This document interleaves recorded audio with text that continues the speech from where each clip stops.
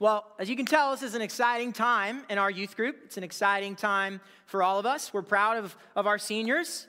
We're excited to see them go out into the world.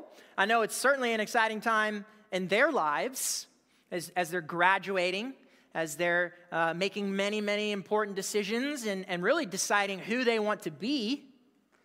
And I'm remembering those times, and remembering them brought up many memories. I'm sure it probably does for you too. And I thought I'd share this picture of me as a freshman in college. So this is me at my now wife's high school prom, actually. And as you can see, still very much figuring out who I wanted to be. Making some unwise decisions here, like that haircut. And those glasses.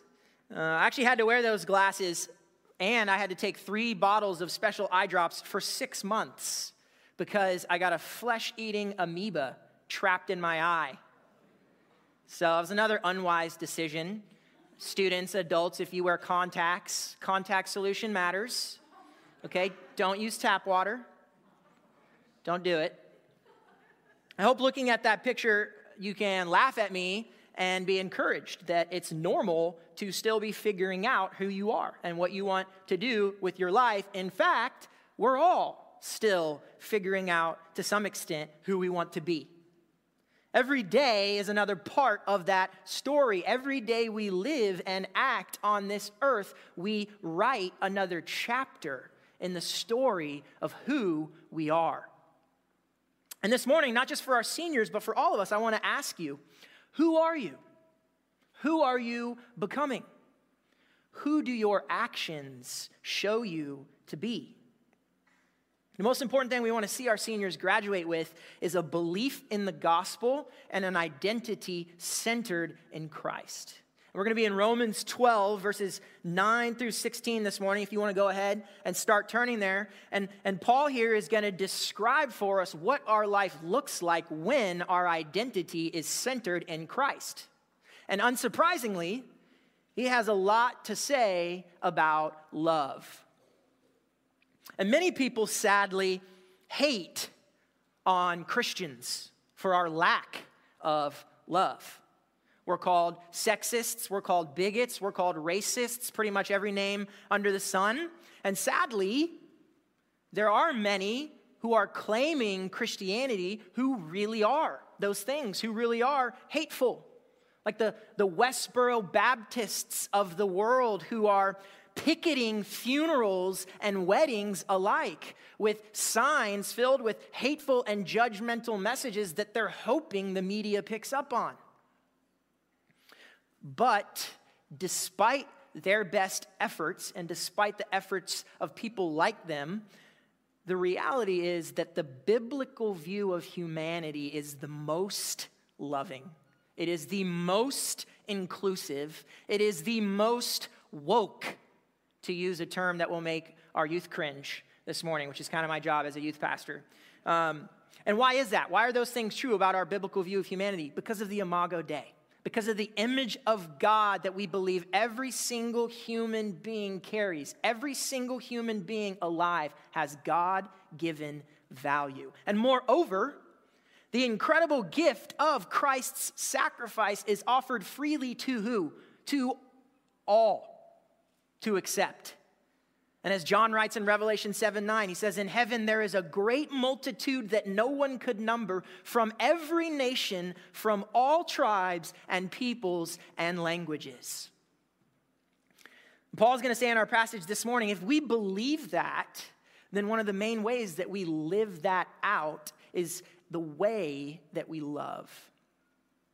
And if we know our Bible, we know the importance of loving others, right? Jesus himself tells us it's one of the 2 most important commandments in the Bible, right? Love your neighbor as yourself, next to loving the Lord your God with all your heart, soul, mind, and strength. So it's not surprising that he would have a lot to say about love. What might be a little surprising to you this morning is that this is actually the first time in all of Romans here in chapter 12 that Paul actually talks about loving others. Because he spent the first part of his letter detailing the love God has for us, as demonstrated by him sending his son to die on our behalf. And he says, if we are in Jesus Christ, then we are his. And God's love will never, never, never let us go. There is no circumstance, there is no tribulation, no hardship, no suffering, no distress, no high, no low, no power in existence that can separate us from God's love if we are in Jesus. So Paul lays out this incredible love God has shown for us in the gospel. And then in chapter 12, he turns to how we are called to live in this world as Christians in light of that love. And so that's where we are this morning. And church, this is our mission statement here at Dallas Bible Church, to love all and help all follow Jesus. If you visit dallasbible.org/our mission, it says at the very top, we're committed to leaving the confines of comfort to love a world that's grown skeptical of religion, but still longs for the grace of Jesus Christ. Jesus says it like this in John 13:35. He says, they will know you are my disciples by the way you love one another. So this morning we're looking at how Paul tells us to do just that. How do we love all? And it begins with him saying, love that is genuine. That's what he says right off the bat. Let love be genuine. And here in the Greek, when he says, let love be genuine, he actually says, let love be anupokritos. That's two words combined together. Anu, meaning without, and then hypokrites, which is obviously in English where we get the word hypocrisy. But in Paul's context, as he uses that term, that's actually a term that refers to Greek theater. The Hypocrates was an actor in Greek theater, and he would wear a mask. Paul says, let love be without the Hypocrates. What he's saying is, as Christians, our love cannot be us acting a part. Our love cannot be wearing a mask. Let love be without hypocrisy. John Stott says it this way, love is not theater. And sadly, I think some of the most theater can occur in the church when it comes to love. Now, I don't mean our church specifically necessarily. I'm just talking about church in general. Church interactions can sometimes be filled with fake niceties, right? With this niceness, an outward politeness that we feel like we have to put on that may be hiding our true feelings. And sometimes we might feel like we need to kind of drum up this niceness as Christians. Like, I have to be smiling, I have to be excited, I have to be warm, I have to be welcoming. And don't hear me saying any of those things are bad. Right? It's not wrong to be nice or polite, but the problem lies when we feel like we have to force those things or fake those things. Love is not a sentiment. Love is not a feeling. What Paul is going to show us right here this morning, as we're going to read on, is that love is actually action. Love is something you do, not something you feel. And we can fall into this trap of focusing too much on our feelings. One way this happens for me sometimes, it's happened in my life in the past, I can still struggle with this, is in worship, corporate singing on the Lord's Day. If we're not careful, it can become too much about what we're feeling. Are we getting those goosebumps? Are we getting those Holy Spirit tingles?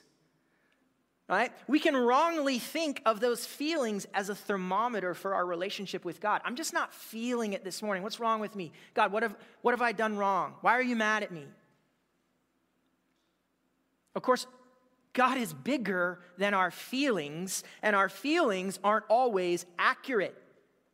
So real worship happens when we set our hearts and minds on God despite how we feel.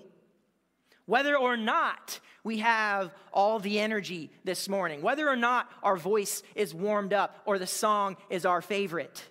In fact, I think you could argue the most worship is taking place in us when it's hardest, when we're doing it despite our hang-ups or our distracting thoughts or our sorrows that may be hanging over us in the background. And it's the same with love. Christian love is not a feeling. Love is one-faced. Love is consistent. Love is an action we carry out despite our feelings.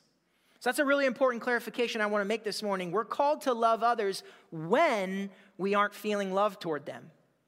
And we won't always feel love. We won't always be 100% on board with what God has in front of us and who God has in front of us. And I think Jesus himself shows us this in the Garden of Gethsemane, that our feelings aren't always going to line up with our actions.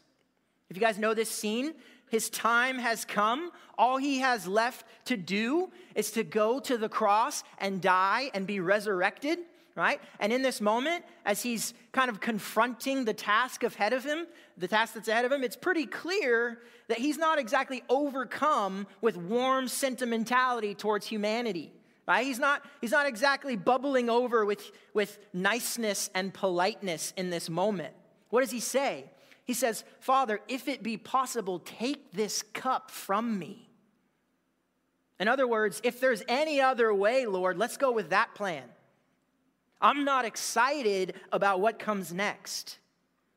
Then what does he say? He says, nonetheless, not my will, but yours. And of course, despite his momentary struggling with the enormity of his task in his humanity, he is nonetheless perfectly faithful to walk out his cosmic calling, showing his love for the world, demonstrating it, acting it out. To act in Christian love towards someone means we don't hide from our feelings about that person. We turn those feelings over to God. If need be, we have a conversation with that person, but we act on that person's behalf despite our feelings. And in today's culture, people have a real problem being corrected or being told what's good for them, even Christians. Okay, we love to pit the law and love against each other. It's like the law, that was the Old Testament, right? But then Jesus shows up and changes everything, and now we can be all about love. And the problem is that everyone has a different definition of what love even looks like. But Jesus says, if you love me, you will obey my commandments. The only way we can truly love one another is by doing it the way God commands, which we're looking at this morning. And that means calling each other to what God commands. The truths of God's word. Those are our compass. And real love is not letting you do what you want. It's not letting you get away with whatever you want to get away with because I feel the need to be nice to you, because I want to be polite, because I don't want to be that guy, and so I'm not going to call you out. That's not real love. Love is calling you where you need to be called. Love is being willing to confront problems and sins in one another. So I want to share an illustration with you. You may have heard this before to demonstrate this. Let's imagine we have two fathers and two sons, okay? 9, 10 years old. First father tells his son, listen, I know you're going to go out and play. I want you to play wherever you want to play because I love you. And I just want you to be happy. So you go wherever you want to go and do your thing. Second father says, listen, son, I saw you in the street. You cannot play in the street. It is not safe to play in the street. If you go in the street, again, you will be punished. Which is more loving? Right? The second father cares for his son. He doesn't want to see him get hit by a car. God is our creator. He loves us. He wants what's best for us. And his commands to us are the way to our best life, to eternal fulfillment. So God's word is a fence inside which we are truly free.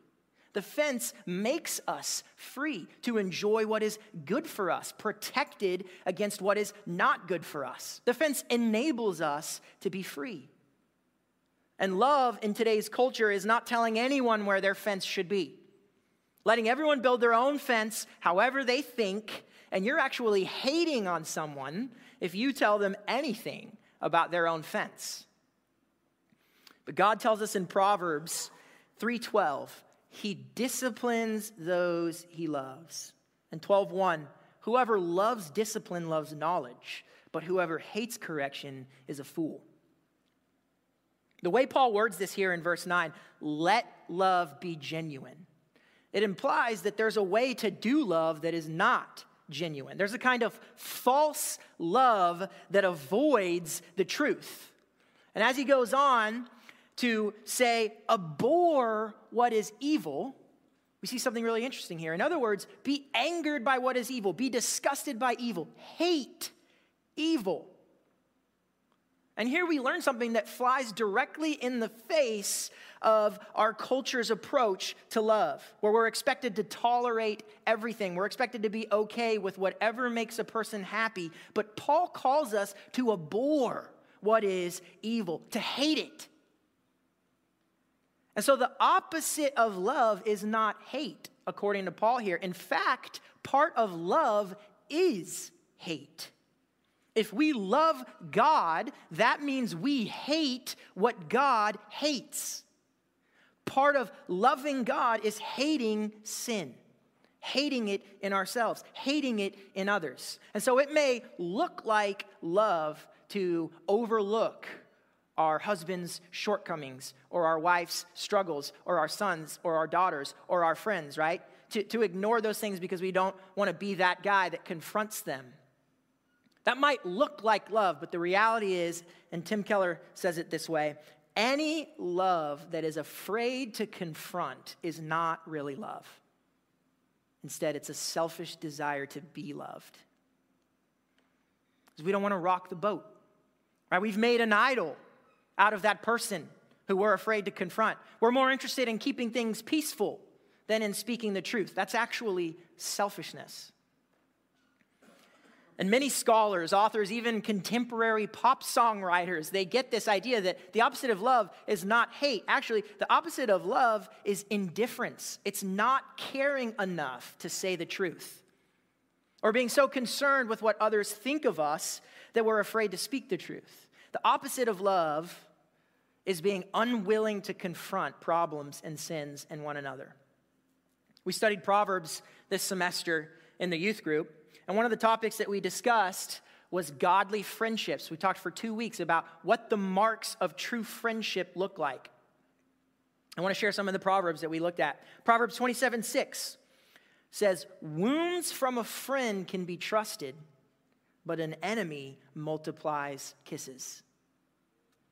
So trustworthy wounds are wounds that come from a friend who is speaking the truth to us in love. And the verse just before this says, better is open rebuke, I lost my place, than hidden love. And of course, there's one of the most famous Proverbs of all in this same chapter, 27:17. Iron sharpens iron, so one man sharpens another. Can you imagine, have you ever seen on television, on the History Channel, what it looks like for a blacksmith to use iron to sharpen iron? I can tell you what it doesn't look like. It doesn't look like just holding the two rods up kind of close to each other and letting them say hello, right? Letting them walk through the lobby and fist bump each other every now and then. That's not real love, right?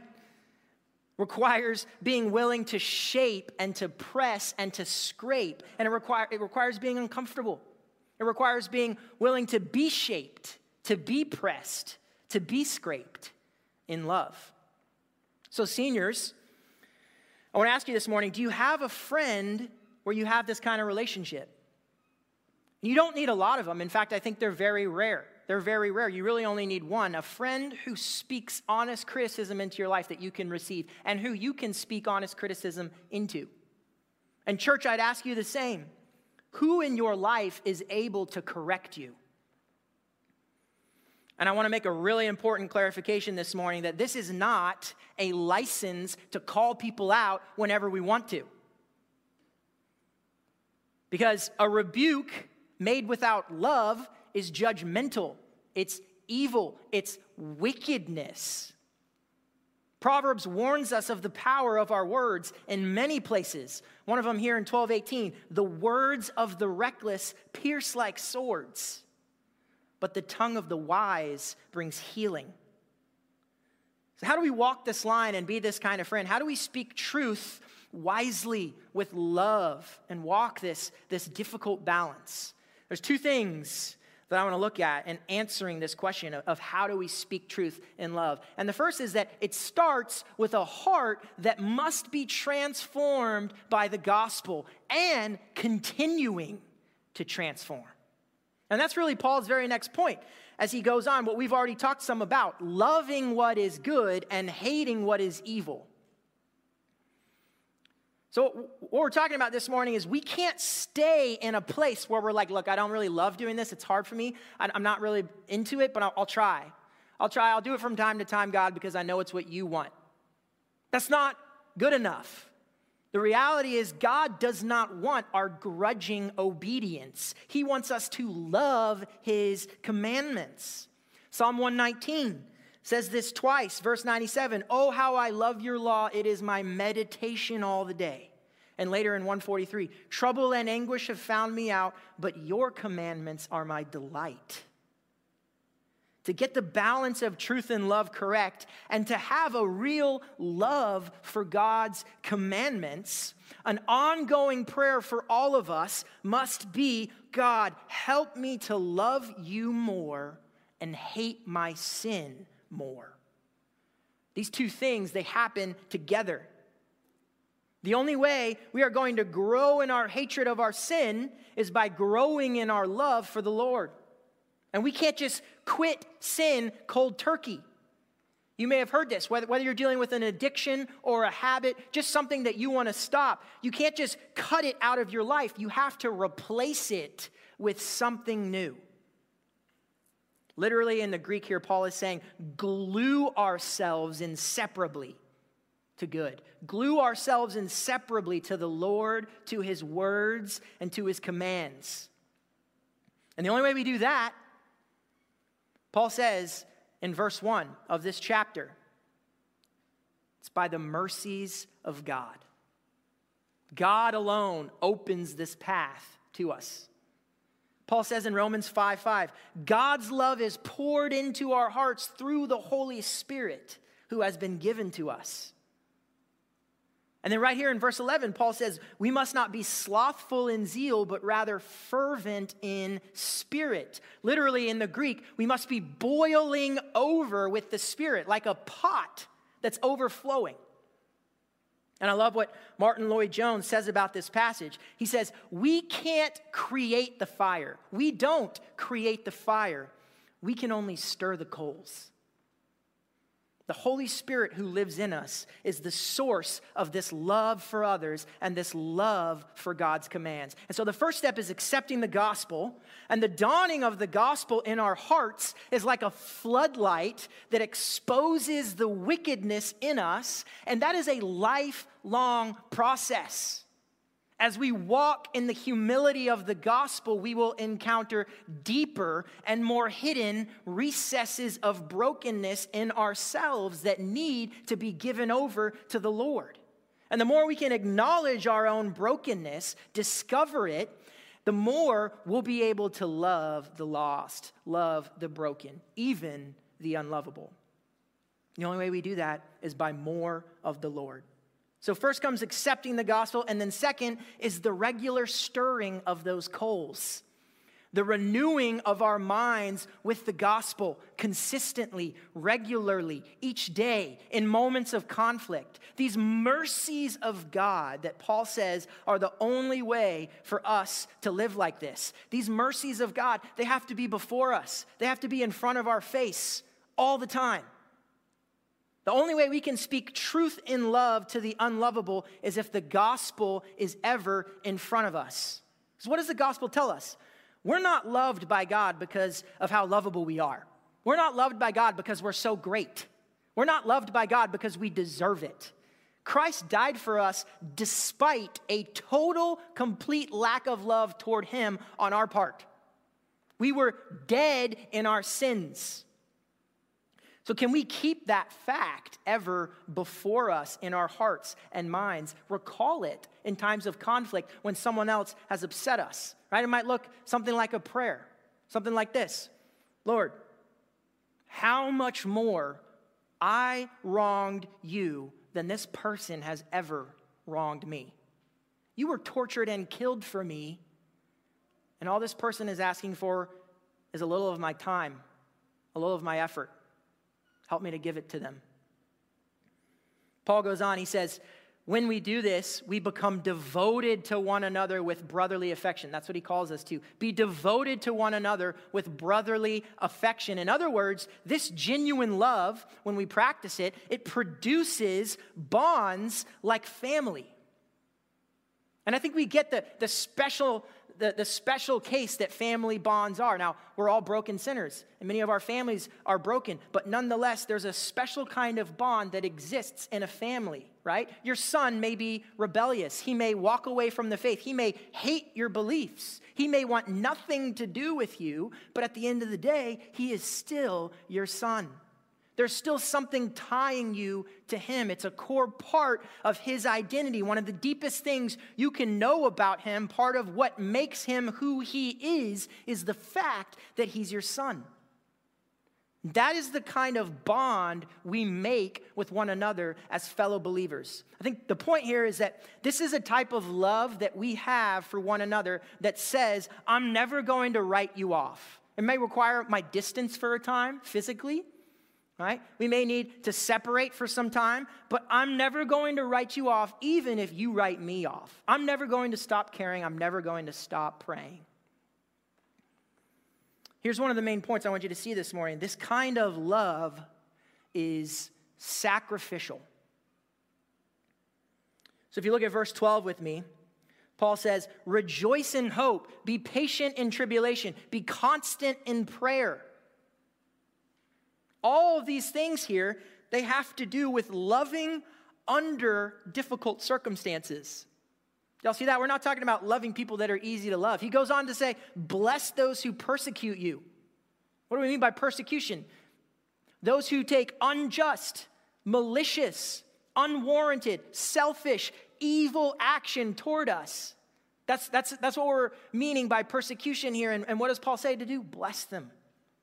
It's tempting to think that Paul here means some kind of far-off, sort of proverbial heathen, like a Satanist that lives far in the distance that we never actually have to interact with, and we're like, yeah, we're going to love that person, right? And of course, that's important. We're called to love that person, but it's not just that person that Paul's talking about here, that person that's never going to enter our social circles. Instead, Paul's talking about that person on Facebook.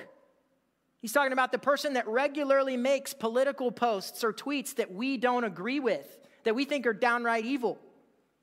He's talking about loving the person in your Sunday school class who always disagrees with you.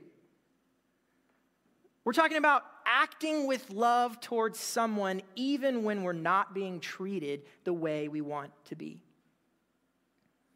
And thankfully, Paul gives us some great practical examples of how we show this genuine sacrificial love. Okay, he says, outdo one another in showing honor. And remember, God isn't calling us to anything that he hasn't done for us already on a greater scale than we can really even imagine. Right? Jesus gave up honor. Jesus left his throne in heaven, humbled himself, lowered himself by taking on the form of man and entering into our world. Can we love in a way that gives up honor? As I thought about what it means to outdo one another in showing honor, I couldn't help but think about my mom. My mom loved to serve, okay? Anyone who knew her would say she had the gift of hospitality. She was the kind of mom who was always feeding you, always asking if you were hungry or thirsty, if you needed anything. Right? I'd visit the house, and before I even realized I was hungry, there'd be a 5-star sandwich in front of me. It'd just appear. And if you had a drinking cup and you're over there, like, you had to guard that thing. Because if you left for like 20 seconds, it'd be swooped up and in the dishwasher. But if you mentioned it, you'd have another glass in your hand before you even finished your sentence. But I want you to see it's not what she did that made her hospitable and made her honoring. It's how she did it. She made you feel perfectly natural about her serving you. Like you deserved her service. It was her absolute joy to be serving you, which I believe it really was. But that was the true secret to her gift of hospitality. She made you think that you weren't asking something big of her. In fact, really just the opposite. You were giving her an opportunity to do what she loved. That's why I had zero reservations about her driving 3 hours both ways to College Station and back when I got that flesh-eating amoeba in my eye. The first thing I did was call her. Okay, I'd taken a final, and I'd fallen asleep with my contacts in, so I woke up in a little bit of a rush, and my eyes were hurting, so I decided I'd wear my glasses. And since I was in a hurry, I took my contacts out in the shower. I used shower water in my contact case. I put them on later, woke up the next morning, and I literally could not look at light. There was just like a tiny bit of light coming through my blinders, and it was like searing pain in my right eye to look anywhere in that direction. And so I called my mom, and I don't even remember the exact conversation, but it was something along the lines of, I'll be there in no time. Go back to sleep. And she came, she drove me to an eye appointment. And that doctor there in College Station, he was like, there's one or two things this could be. It's either a corneal abrasion, scrape on your eye, happens all the time. It might be this really rare flesh-eating amoeba since you put your contact in shower water. He was like, there's 3 microscopes in the world that can see it, and one of them's in Dallas. So I went to Dallas. Sure enough, that's what it was. And they told me there, like, if you had waited any longer, you would have probably lost sight. Okay, there's scarring on my eye, but it's not anywhere near my cornea. And so my mom's hurry and that doctor saved my eyesight in my right eye. Can we serve one another and help one another in such a way that we make the person think it is our absolute honor to be helping them? So that they don't feel like a burden. They don't feel like we're holding something over their heads or that there's a favor now that they're going to have to repay us for. Right? Can we love and serve with such honor that person thinks they've done us the favor, because really that's what's happening. Every opportunity to help another person that we carry out without seeking our own recognition, our Father in heaven sees that and will reward us for. So can we help others in such a joyous, honoring way that they'd have zero reservations about asking us to help them again? Where they feel like we're simply fulfilling our calling on this earth by serving them, because really that's what we're doing. If we can be Christians who honor others like that, then we will be a church that operates the way Mathetes describes Christians in the 2nd century. When he says this, you can read along with me. He says, they love all and are persecuted by all. They are unknown and condemned. They are put to death and restored to life. They are poor, yet make many rich. They are in lack of all things, and yet abound in all. They are dishonored, and yet in their very dishonor, they are glorified. They are evil spoken of, and yet are justified. They are reviled, and they bless. They are insulted, and they repay the insult with honor. They do good, yet are punished as evildoers, and when punished, they rejoice as if quickened into life. They are assailed by the Jews as foreigners. They are persecuted by the Greeks, yet those who hate them are unable to assign any reason for their hatred.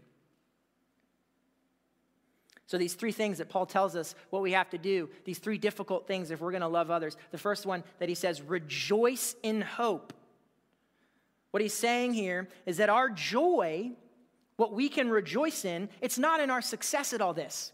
It's not in how well we do this. It's not in how well we love others. It's not even, our ultimate joy is not even in transformed lives. It's not even in people accepting Christ. It's not even in sins being defeated. Those are wonderful things that bring us great joy.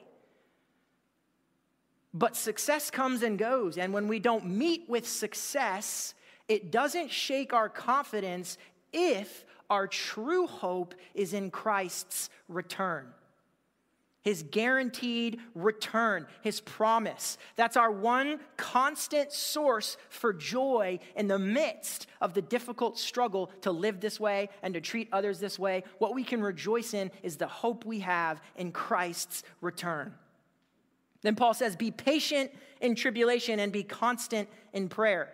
And the way we keep the mercies of God before us, the way that we reroot ourselves in the gospel, the way we remind ourselves how much greater we've wronged God than any person could ever wrong us, that's through prayer. And this idea that we must be patient in tribulation, that's a scary one.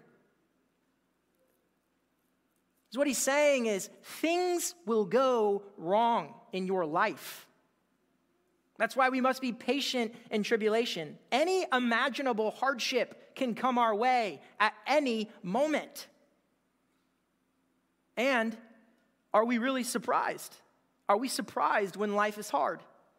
When we lose a loved one, or a loved one walks away from the faith, or when we're betrayed by a friend, or when we love someone difficult and we do it well, but there's zero ground gained. Are we surprised when these hard things happen? We aren't if we look at our Savior's life. Jesus' sufferings show us how to perform, how to act out this kind of love. Jesus' incredibly difficult life proves we can love others and even find joy in the midst of all the difficulties that we're going to face, but only in him and only with his help. That joy, that love comes from him. So lastly here, Paul says, contribute to the needs of the saints and seek to show hospitality. In other words, put your money where your mouth is. Right? Be generous. Give. Give wisely. Think about who you're giving to, but give. Because God gave us his son. He gave his son's life for us. Can we give in light of what we've been given? Lastly this morning, how do we love all? With love that's genuine, with love that's sacrificial, with love that is lowly. Love that is humble. Let's look at verses 15 and 16. Paul says, rejoice with those who rejoice. Weep with those who weep. Live in harmony with one another. Do not be haughty, but associate with the lowly. Never be wise in your own sight. And that is the call to the Christian, the perspective that we are to have of ourselves. We've already discussed how Jesus did this for us, right? Lowering himself, taking on the form of man, entering into our world. The reality, this is really what the entire book of Proverbs, it's the disposition that we're to have as Christians. It's what Proverbs is all about. Defines biblical wisdom as being able to be wrong. Being able to be gentle toward others who don't have our experience. Being able to put ourselves in the shoes of others. Proverbs is filled with verses that say this. We got to look at some of them with our youth group, some fun ones, some obscure ones that still say this. I want to share some of these with you. Proverbs 25:20. Like one who takes away a garment on a cold day, or like vinegar poured on a wound, is one who sings songs to a heavy heart. Proverbs 27:14. If anyone loudly blesses their neighbor early in the morning, it will be taken as a curse. It's one of my favorite. What are we saying here? Read the room. Be empathetic. Tie your heart to others in such a way that you feel their sorrow and you feel their joy. Keller goes so far as to say, a true friend cannot be truly happy when their friend is sorrowful. We are not haughty. We are not arrogant. We are not prideful. We associate with the lowly because that's who we are. All of us are low before our holy God. We are all poor in spirit. Right? Jesus says, blessed are the poor in spirit, for theirs is the kingdom of heaven. And what he means is, blessed are those who recognize they're poor in spirit and know they need help, know they need a savior. Theirs is the kingdom of heaven. We're all poor in spirit. The only thing that separates us, a believer, from a non-believer is the mercies of God. Remember that. Can we remember that? Can we keep that ever in front of us? If we're trying to love someone, I want to make two more quick points here. If we're trying to love someone who needs to hear truth, okay? And that person doesn't feel heard. They don't feel listened to. They don't feel like we're getting their perspective. If that person doesn't feel valued by you, you are in very risky territory. Okay? If conceit, if pride, arrogance, self-righteousness, if those things are being used to describe your attitude, even by that person, but certainly by others involved in the situation, Paul's saying right here, that means you are not loving. You are failing to love this way. Jesus suffered on the cross in part to teach us how to love. Genuine love is hard. It will hurt. Only with the gospel at the center of our identity can we love those who don't deserve it. Treating others this way starts with finding our hope and our joy in the wonderful truth that Christ is returning. Justice is promised. Evil will be done away with forever. And so our job in the meantime is to win people over to Christ with our love. Love that bubbles out of us as we devote ourselves to the God who loves us so much. He put all of this that we're talking about this morning on display for us. He did it all for us. He loves you genuinely, like a true best friend who is making you into the best version of yourself by calling you to more. He loves you sacrificially, laying down his life for you. He's lowered himself more than we can even appreciate or understand. As Christians, we get to serve a God who has done what he calls us to, who enables us to do it through his Holy Spirit, and who loves us and forgives us and sticks with us through our failures and our weaknesses and our betrayals. Can we be people who go out and do the same for the world? Let me pray for us. Father God, we thank you so much for your word. And we thank you for the ways you reveal your love to us in it.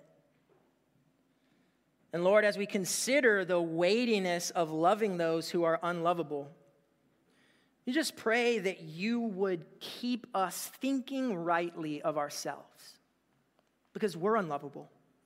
Help us to know that. Help us to believe that. Gently show us, continue to reveal in us our own brokenness. Use it to humble us, and use it to make us lights for your kingdom. Use it to make us people who are able to speak into brokenness in a loving way, in a way that builds bonds, in a way that builds ties, in a way that brings people in. Father, I pray that you would help us be Christians who are anti-culture and who are out in the world turning around our world's view of Christians. Help us in the way that we love to combat this narrative that Christians are self-righteous. Father, help us to be people who love the unlovable. Help us to be people who are able to look first to ourselves, first to our own brokenness, and then know, in light of your love for us, it's easy, it's a joy, it's a gift to get to share that love with others. And Lord, in times of difficulty, with difficult people, when you are furthest from our thoughts, Holy Spirit, remind us of the gospel in those moments. Help us to be able to keep the gospel ever in front of us. Grow us in our love for you as you grow us in our hatred of sin. We ask these things in the mighty name of your Son, Jesus Christ. and by the power of your Holy Spirit. Amen.